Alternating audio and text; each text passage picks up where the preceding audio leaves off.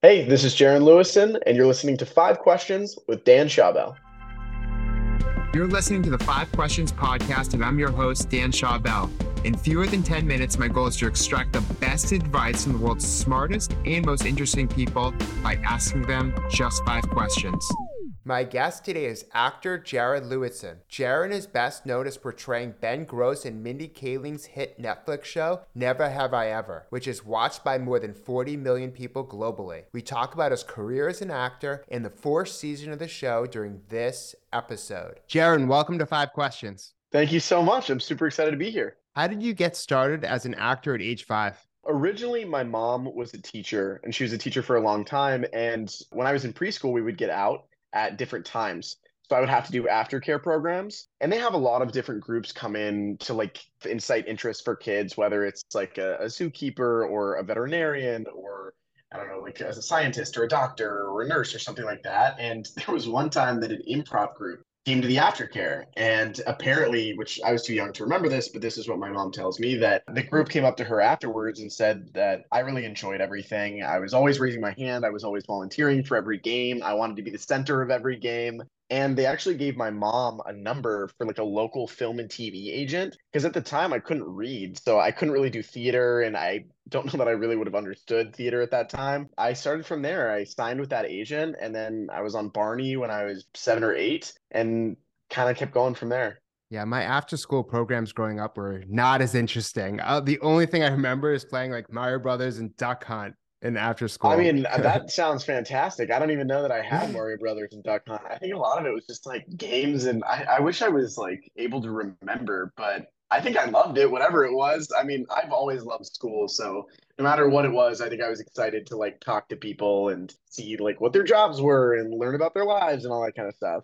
And it seems like just acting in school has always been a balancing act for you. What were some of the challenges of filming Never Have I Ever as a full-time college student? Yeah, it's difficult. I think that I was inspired a lot by student athletes and then a lot of people that I just know in my life that have worked multiple jobs, whether it was in college, in high school, or outside of college, or maybe they didn't even go and they have two jobs or they have like a hustle. And I think that it's always been something that I've related to. I love being busy. I love having multiple things to do at one time. I'm grateful for my support system. I think that that was a really big thing for me. That's what kind of kept me grounded and kept me sane because it was hard. I was a full-time student. I was taking 16 units, which I went to the University of Southern California. That's a full course load. So I was taking 4 classes every semester. And on top of that, I was working 70 to 80 hours a week. A big thing was sacrifice. I was sacrificing sleep, some parties and some social gatherings that I kind of missed out on. But I think I was able to do a good job with balancing everything, just mainly because my friends were kind of uplifting me when things got difficult or when I was stressed out. And the other thing is,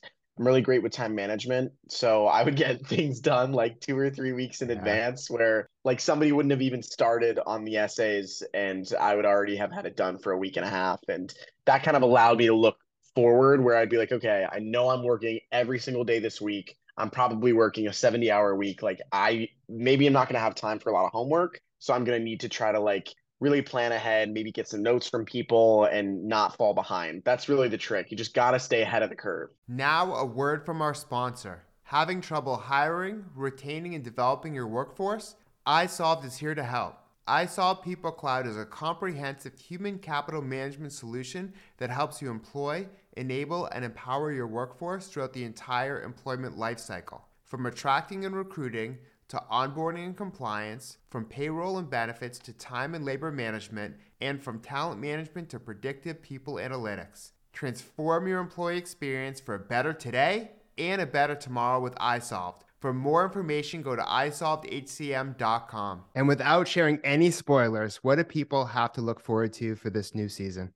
I think it's our best season. I love all of our seasons. I really do. And I know that I'm also biased, but I do think that this fourth season is really just something even beyond what we've accomplished in the past, which I know is a really high bar. And for people that love the show, every single character that you love in this fourth season really goes through a massive identity change and growth. And you kind of see them get ready for adulthood. They're in senior year, and senior year is hectic. I think we can all look back at our own senior years and think, wow, like there was so much change coming. And it's really about the preparation for that and about the growth and about the ability to sort of adapt to the new changes that are coming. And you think a lot about who you want to be in this next chapter. And no matter which character you love and relate to, there is something in this fourth season that will make your jaw drop, that will make you laugh, that will maybe make you a little bit emotional. I know that I definitely had all of those emotions and many, many more. So I'm just really excited for everyone to see it. I've gotten so many amazing messages and gotten to talk to a lot of fans and have those interactions where people have said how much the show has meant to them. And I think that this fourth season will sort of be the perfect conclusion to that. I think that most people, well, unless you're looking at the love triangle and you have Team Ben and Team Paxton, because there is a winner. So I think most people are going to be excited. And then there may be a different part of the fandom that's maybe not so excited if that's what they're the most invested in. But it's a really special show. And I'm so grateful to be a part of it. And I can't wait to see everyone's reactions.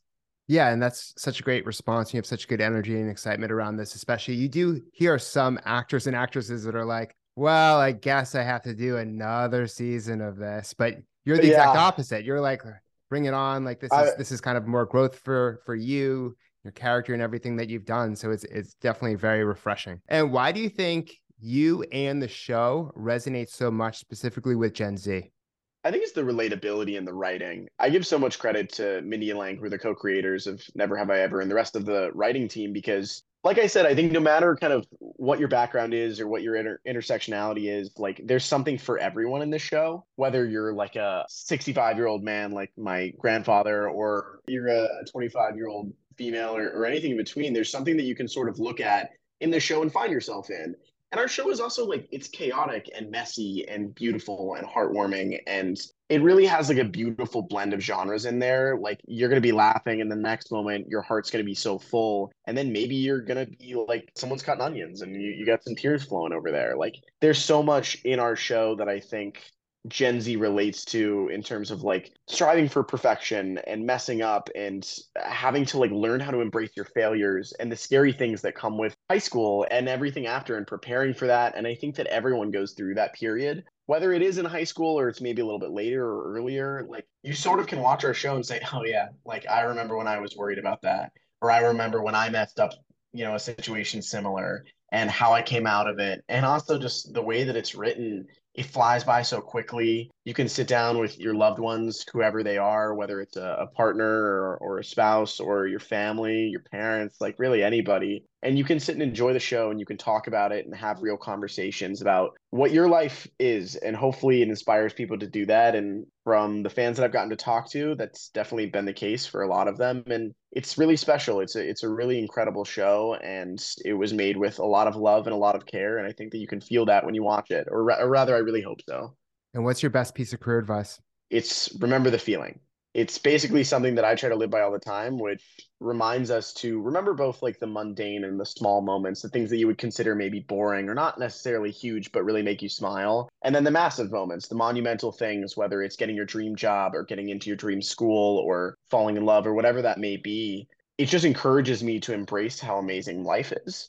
And when I'm on set, I remind myself that this is a dream that I've had since as long as I can remember. I mean, this is years, decades now in the making. And I never want to be on set and take that for granted, not 1 second. I want to always stop and remember the feeling, take those mental photos, take it all in, because I'm working with some of the most incredible people in the industry. I've gotten the chance to be on a show or be on a set or be on a film or whatever it ends up being that kids dream of from around the world. There are millions of people who want to be actors and actresses. There are very few of us that actually get the chance to do it and do it on this level and with this magnitude. And I think that it encourages me to not only be grateful, but also be kind and be positive and try to leave my impact in a positive light and make sure that anytime that people work with me, they really have a fantastic experience and I can give them everything that I have, because I don't want to ever remember the feeling and feel like I should have left something else out there. I always want to make sure that I can give 110% and then